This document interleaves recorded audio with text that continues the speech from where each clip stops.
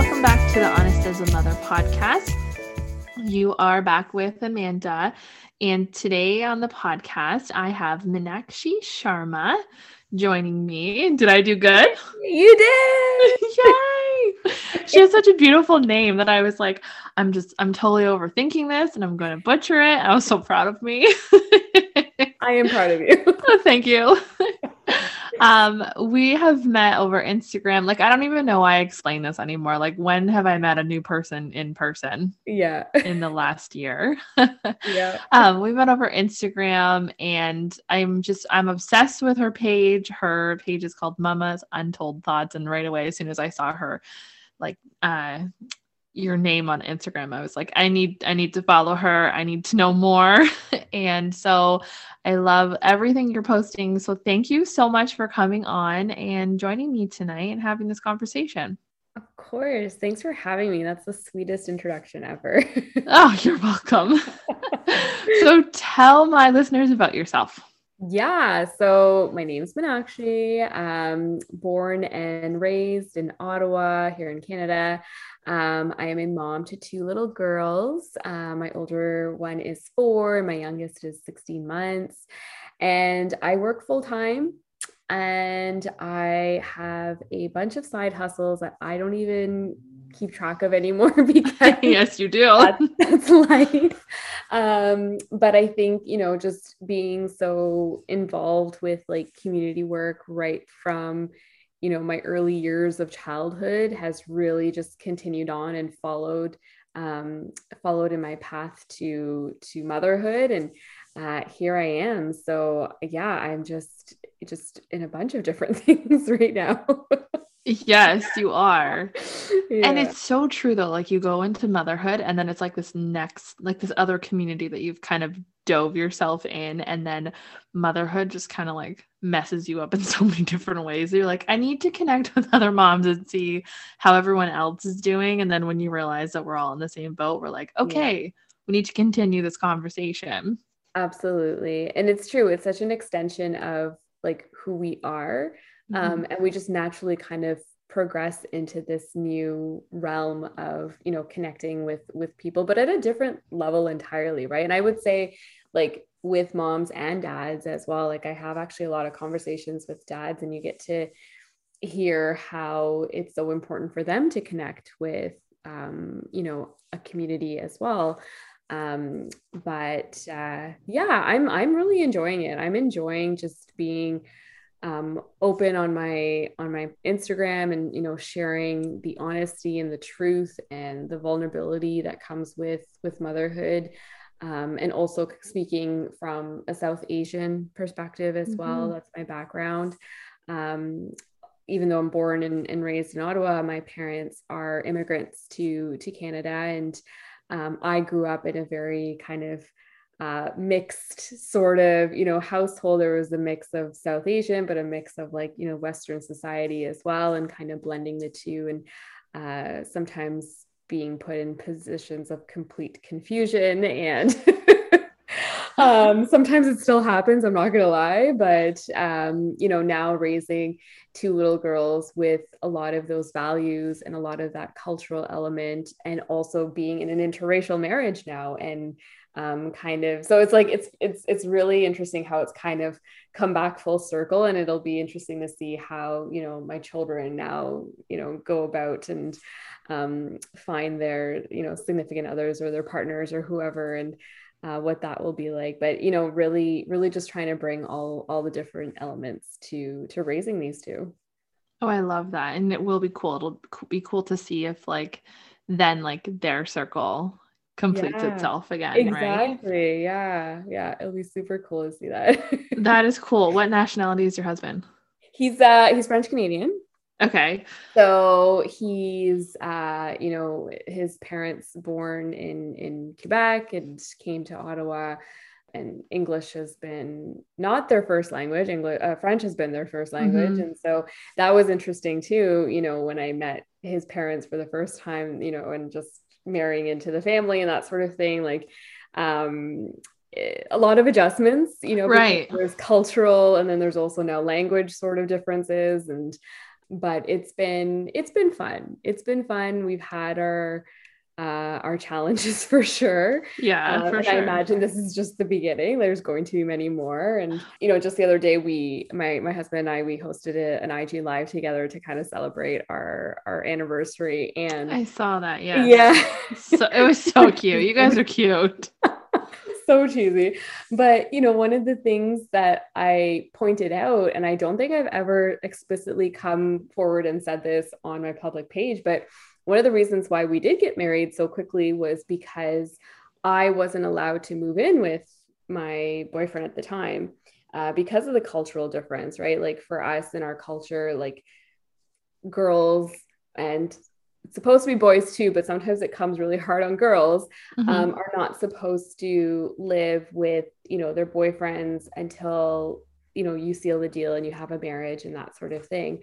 And so for my husband, it was, well, my boyfriend at the time, like it was really hard for him to understand that. He's like, Right. why? Like we couldn't even go away on a trip, right? It was just very Gotcha. like, you know, we just don't do that. Yeah, it's like a taboo conversation with your Very parents, right? Like taboo. it's not happening. Yeah. Yeah. Which is really funny because my brother, who is 2.5 years younger than me, he has a girlfriend and they go on trips together and they're not married. Of course they do. So there's some double standards that have happened, but you know, these are the pieces that I'm, you know, trying to bring awareness to, and also kind of break down these taboo topics and be open about it. And, you know, raising two little girls, I want them to live in a society that treats them as equals. And so it's you know, I've gone through a lot growing up in this double standard, and I've always been one to fight back. I've never been one to keep quiet about it. And my parents know all about that. And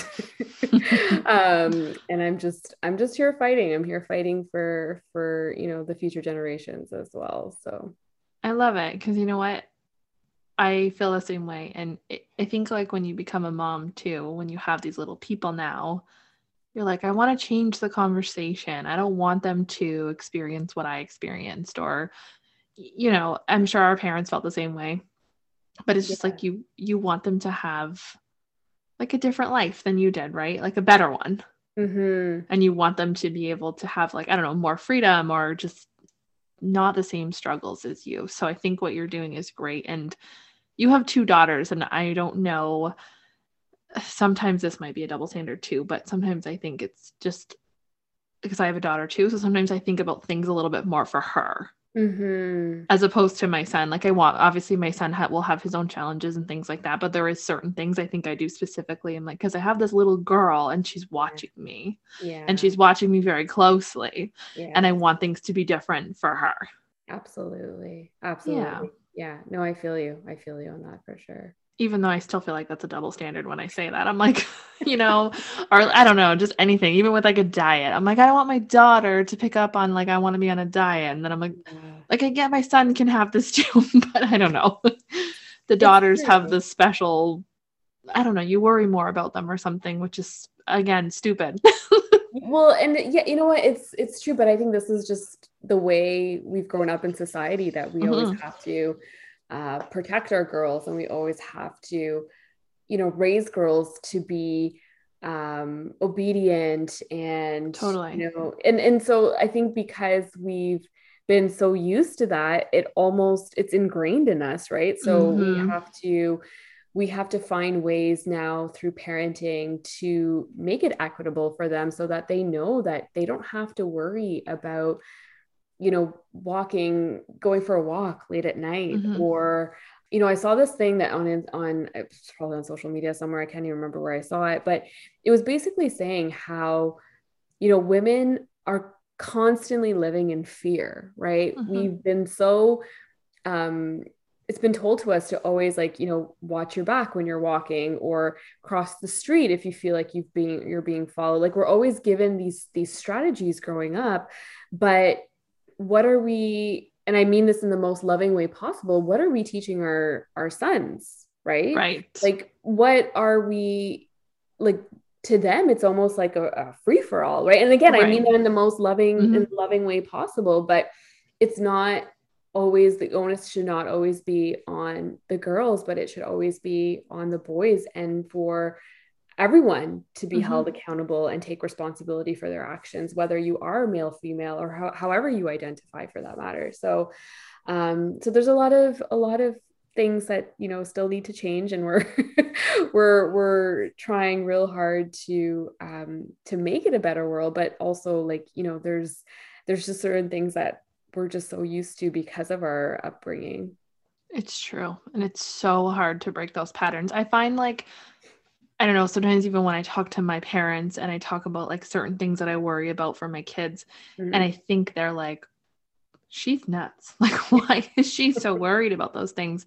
Yeah. And they'll make comments like, it wasn't like that when we were parents and whatever. And I'm just like, I just think everything is changing. And I think it's changing for the better. But I Mhm. think it's changing because like our generation is having these difficult conversations and we're standing up for different things, whereas they did not as much.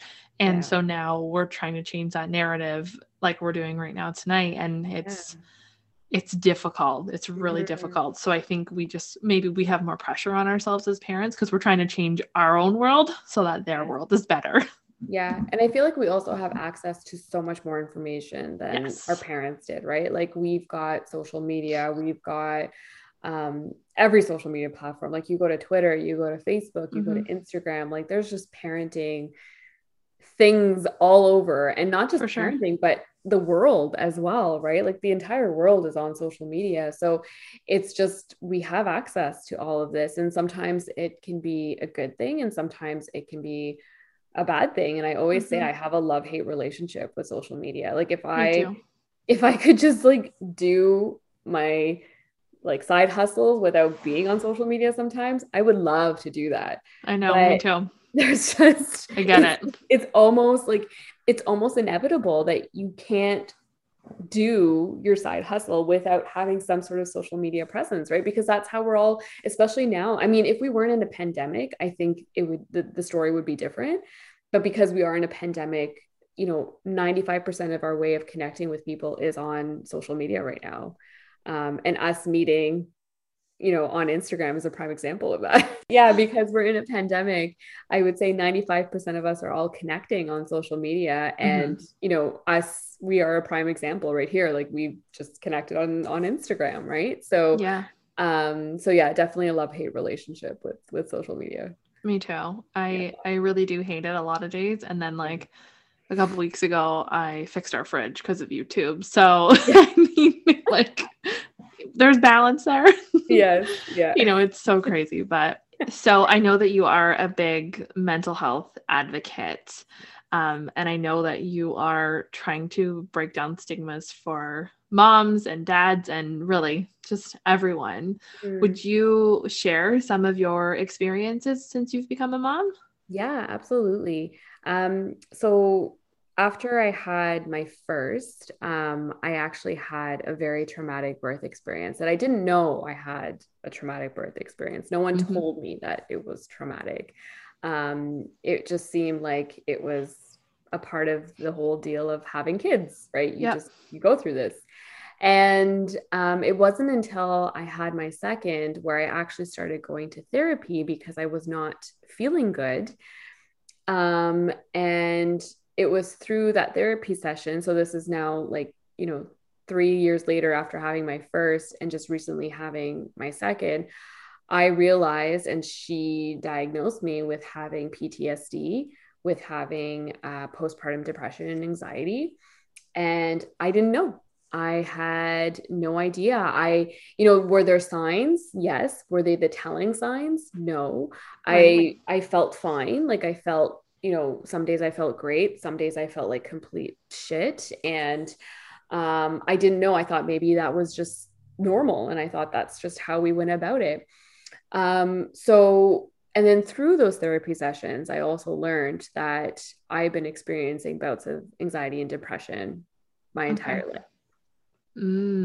Interesting. So it was a very big realization. And I knew if I was going through this, then very certain other moms were going through this as well, where we're not, giving ourselves that full attention to get the help that we need. And I think, coupled with, again, being in a pandemic and just not having that normal support system that we would have, I was feeling very down. I was feeling very down. I was, Mm-hmm. very um not motivated. I didn't want to participate in anything that, like, the family was doing. And by family, I mean just like, the four of us, even like going for a walk or that sort of thing. So I knew that something was off. And, I always go back to that moment where I had my 6 week follow up with my second. And I spoke to my OB because, it's the routine sort of check in after you have baby. And she asked me, "How are you doing?" And I actually responded back saying, "I don't know. Like, I don't know how I'm doing. I'm feeling very anxious. I'm very uneasy." And, I love my OB, but her response to me was not the response I was, I think, looking for or wanting Right. or hoping for. She just told me that this is your second, so you're probably just adjusting and you're probably just feeling a lot more like on edge because, now you're managing too. Right. Which in retrospect, yes, that makes sense. Mm-hmm. But, it really opened my eyes because we have, you know, all of these sort of prenatal appointments that we go to, and we're always continuously checked. But then after baby, like, we only have that one 6 week appointment that we go to, and then that's it. Like, Yeah. it's basically like, good luck, you're on your own. And I know I'm fed up with that. I know there's many, many moms who are fed up with that. And even just having access to, resources that are, again, available to all. Like, I mean, therapy is expensive. It's Mm-hmm. not cheap, right? And we live in a time where, you might not be able to afford it. And Yeah. so there's still so much work that needs to be done in this space. And but for that, I took it upon myself to try to do something, and started a non-for-profit organization called the Lotus Movement. And it's a mental health organization, and started literally almost a year ago. It'll be a year in April. And the focus has been to raise awareness in the South Asian community, because it Mm-hmm. is a taboo topic. Mental health is a taboo topic in the South Asian community, but Okay. also unite with other, racialized communities, so that we can discuss our challenges and the pushbacks we receive, and just be more vocal about the resources and help that we as communities need. So we are working really closely with the Royal Mental Health Center here in Ottawa, and we're really trying to just break down those barriers as much as possible. Like, when it comes to maternal mental health or perinatal mental health or men's mental health, Yeah. working with, like I said, marginalized communities like the LGBTQ plus community, BIPOC communities, and just being inclusive of all the communities out there Mm-hmm. who need access to resources. So it's been a journey. It really has. And a huge, like I said, a huge revelation of, for myself, but also, like, just realizing that there's so much that needs to be done in this space. And for me, I'm very action oriented. Like, it's one thing to talk about it, but then it's another thing to, like, do something about it. And so, the calling was to start this organization. So yeah. That's incredible. That's amazing. I'm so happy to hear that. I didn't realize that you had started that long ago and that it's been going for almost a full year. I am such an advocate for it myself. I agree with you on all standpoints. Like, there needs to be a better solution. There shouldn't just be a 6 week follow up. There Yeah. needs to be more. I'm working with the Canadian Perinatal Mental Health Collaborative, and they're pushing the Yeah. government for that. Yeah. I mean, they've done really amazing work, and I really hope that the government hears them, because I love when you talked about your OB's response. There's Mhm. so many women that get that type of response. Like, Yeah. oh, that's normal. You're just adjusting. And like, I love how you said, like they kind of throw the baby at you, like, bye, Yeah. you're on your own. And even like after after I had my daughter, I had an infection in my C-section incision. And I Same. couldn't find anybody to help me. It was like I Yeah. called my OB, you're not my patient anymore. And I literally was like, what do you mean I'm not your patient anymore? I literally had my like insides on your table a few weeks Yeah. ago and you don't even care. Like Yeah. it was just incredible. And then I went to her for my 6-week follow-up. I'm with you, loved my OB. I'm not knocking her. She's an incredible physician, but she gave me like a checklist and I didn't really fit any of those boxes. So I too felt like I was struggling a little bit. Mhm. But since I didn't fit like the paper that she gave me, I was like, okay, well, I must be in the clear then. Yeah. And that's so wrong. Like there needs to be something more, or there needs to be someone who specializes in mental health that Yeah. you report to at that 6-week follow-up. I almost think like the mental health aspect is more important than like the physical check. Absolutely. And I like, so it's very similar. I don't know the entire story, but like same thing happened to me. I got an infection Mm-hmm. after my emergency C-section. And um, so when we got home, it, everything was going fine. Like we were just adjusting. It wasn't until like maybe 5 days later where the infection started, and then had to rush back to the hospital, be readmitted, put on like IV antibiotics, and My gosh. then being away. I don't know if it was the same thing for you, but I had to be separated obviously from my newborn because I didn't want my newborn to be, in the hospital setting and Mm-hmm. immersed with all these other germs and all of that. So, Yeah.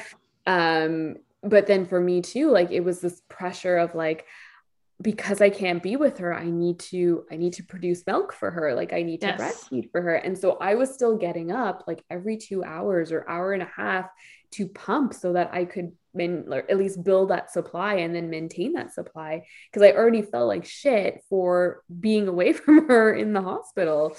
And so these were the things that no one spoke about, like no one really understood. Like, it was, hearing it from my own family, like, don't worry, everything's going to be okay. Like, that's Right. fine. But you don't understand the like mental load it's taking on me to get through these moments right now, and just trying to tell myself that it is going to be okay when I don't even see the light at the end of the tunnel. And when I got home, when I was finally released from the hospital for the second time, I still had to have a nurse come to the house for 3 months to pack my incision because Oh my gosh. it couldn't be like, it's not like they can restitch it. They have to let it heal from the Yeah. inside out. So even that was very like disruptive in our routines, right? Mm-hmm. Because here you are trying to adjust to having a new child, but you're also having a nurse come in every day to pack your incision, which is so damn painful. Like Mm-hmm. I can't even tell you. And I'm I'm like sure cringing at the thought because remember when you're in the hospital and they have to like push? oh my God. Oh my Oh, God. wasn't it the worst the second time around because you knew what that felt like too? Oh my God. The second time, I can't I even got just tell you. cringe. I can't even tell. Like the second time, like because you knew what to expect. So the funny thing I shouldn't even say funny thing. It's not the funny thing, but the bizarre thing about the second time was that you literally walk into because I had a scheduled C-section Me for too. my second, right? So literally you walk into the OR, okay, and then you Yeah. sit on you sit on the operating table, and you can see all the like instruments that they're going to be using on you. Yep. And then you just have like the anesthesiologist coming and putting in your epidural or whatever, but meanwhile like you're just like, oh my God, in like literally less than 10 minutes you're going to be cutting me open right now. I know. It's weird, right? It's so weird. Oh my gosh. Yeah, and just like It's weird.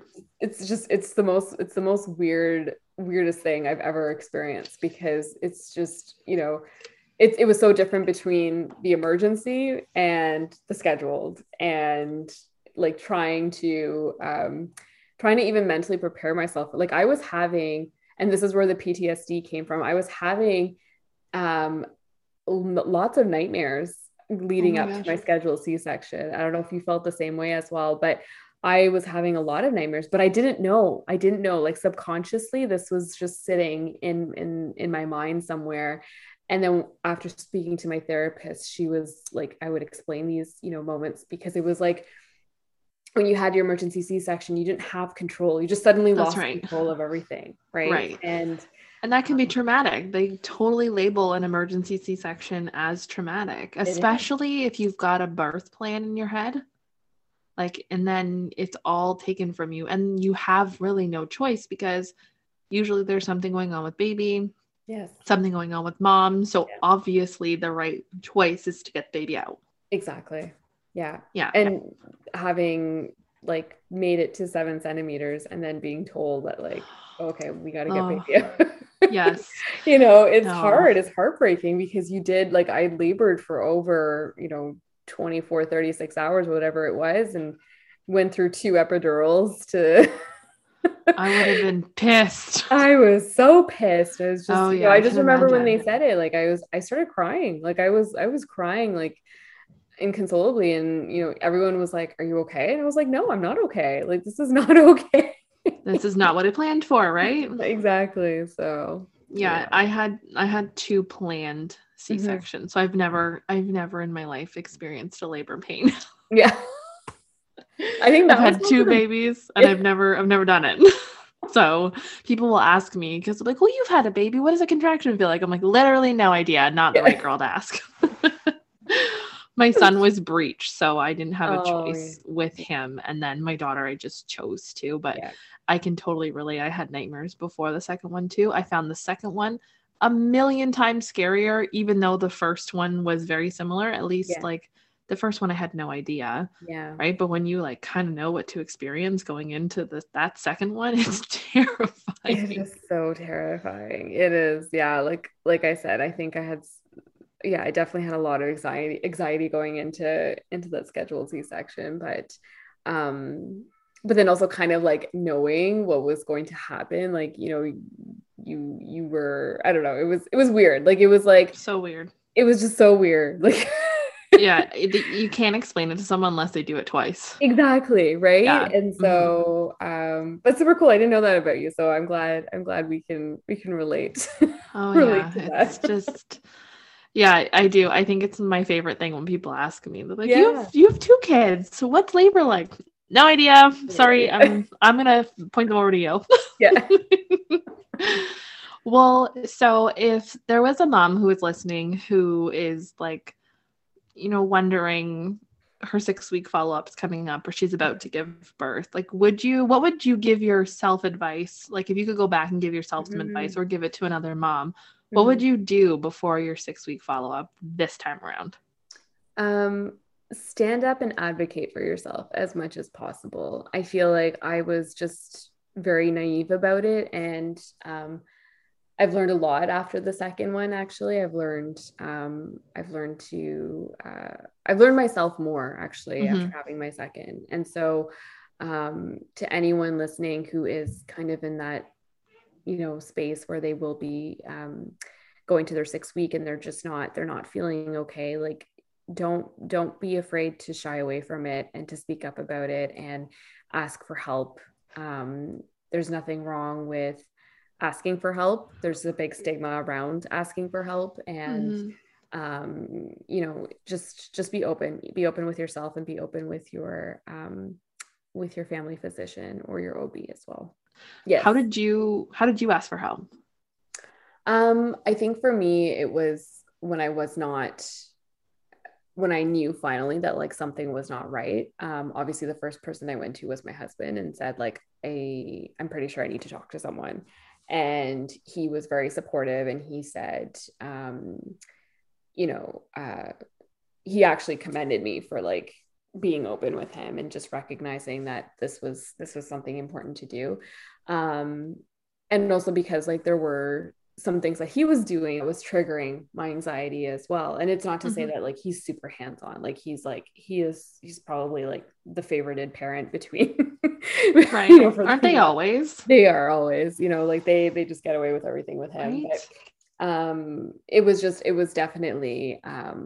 was time to do something about it. And I think just being open and having that communication with your partner is so critical to recognizing that you need help. And then I didn't necessarily talk to anyone else about it. I told myself that, you know, this was something that I needed to do, not even want, but I needed to do for myself.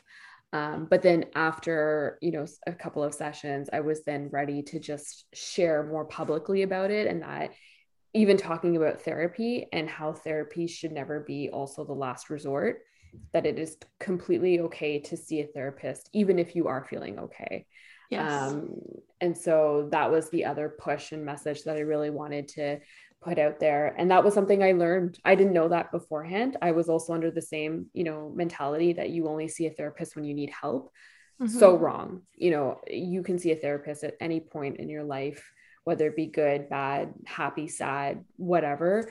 Having that, you know, third party perspective on life is actually quite eye-opening. So Isn't it though? And like, I love that you said that, because I think a lot of us as moms too struggle with the whole, like, I don't feel like sad. I don't feel like, especially when you think about like postpartum depression, a lot of moms have said to me when I started to share my story that they didn't realize that, you know, anger was a symptom. They didn't realize, you know, anxiety could be a problem. They just thought, you know, if I want to hurt myself or my baby, I'll call someone. That's it. Because that's kind of I don't know, it's just like the thing around it. Like if you have postpartum depression, you want to hurt yourself or your baby, and that's it, end of story. So if you don't do those things, then you're fine. Exactly. And that was the exact message that I got from my OB as well, was that if you ever feel like you're going to hurt yourself or baby, you present yourself to the ER. But that's, you know, that's such an extreme, you know, I think but I think there obviously are cases where, you know, mothers or fathers or parents might feel compelled to, you know, to be at that certain time. Otherwise they wouldn't say it, right? Like the doctors wouldn't say it, but there's a process to it, right? Like there's a process of buildup, and it's that process that we need to address. Like, where is this buildup happening, and where is it coming from, and how can we support one another when we are feeling this way? You know, I speak really openly about also having a village and the importance of having a village. And you know, with this pandemic, again, we've sort of lacked that village per se. But I think you know, that's another sort of initiative, and I wouldn't even call it a side hustle, but more so like just pure out of heart, that wanted to start something like that for moms in Ottawa, and it's called the Village Project. And again, the focus is to show our solidarity and show our support for each other as much as possible. And there's just a lot that needs to be done in this space. And if I could do it full time, I would. Oh my God, me too. Honest to God, you know, if somebody could just pay our bills by doing all the mental health work, I would be happy too. Right? I should have been a therapist or something. I know. I honestly, I have sometimes, like, you know, kind of like, should I switch careers now? Me too. My husband is always supportive. He's like, do it. And I'm like, what? How will we pay bills until I get there? I know. And that's it, right? Like, it's just, there's always like that calling where you want to do it, and then there's the responsibilities that kind of hold us down. But but the village thing is like, I just love that you've created this space for moms, because there's so many moms who don't have, you know, grandparents or parents or sisters, brothers, whatever. A lot of moms struggle to make mom friends. And honestly, most of my mom community has been online. And that's the reason I started my podcast. I started to connect with other moms before I started the podcast. Oh gosh, like years before. And just reading other mom blogs and looking on moms' Instagrams and different stuff like that. And it was just so, even TikTok now, I've never felt so heard. Like I've never felt so seen. I see these moms making these TikToks and I'm like, yes, like this is what I need. And she might live in the US, but she is now part of my mom tribe because I talk to her all the time. And, you know, or people like you, when you post some of your reels and I howl at them and I'm like, they're so good, but they're so true. And it's just like, we uplift each other, even just as simple as posting our truth, or even if it's not like a serious truth, if it's something really funny, like how your kids drive you crazy. It's just so nice to see another mom lose her shit on the internet. Yes, yes, I feel you. And like, you know, I actually am doing a reel about this, like probably, hopefully tonight or tomorrow. I don't know. Sometimes like content planning does not go as planned when you No, when you're a mom. never So does. I've You just should make given a reel about that. I need to make a reel about that because it's just like it's always out the window. But even this concept of community, like I just want to stress that you know, building a community on a social media platform is so unorthodox, right? Like community, when we think of community, we think of people and being in in-person settings. And, you know, a community could be as something as simple as like your neighborhood as well, right? Like going out and seeing your neighbors. And sometimes I find like, you know, the word community is used so um so loosely in the sense that like, you know, I see a lot of like mom influencers who are always kind of saying like my community, my community, my community, which is amazing. But let's be inclusive of that community, right? Like let's call it, it's our community. It's not my community. It's ours. It's all of ours. And so sometimes I find that the messaging in some of these spaces becomes very like clicky and very you know I guess like clicky is probably the best way to describe totally it. Does. Yeah. And so that's what I'm always not fearful of, but very just mindful of, that like I never ever want a mom to feel like they can't come to my page that has become like you said, it like it's like a community, like with anything else, like a community page. But I would never ever want them to come and feel like there's any isolation or any, like never. Like I want it to be this place of harmony and bringing people together, and just like you said, uplifting and connecting with like-minded moms, and just growing, all of us growing together and supporting each other in the best way that we can.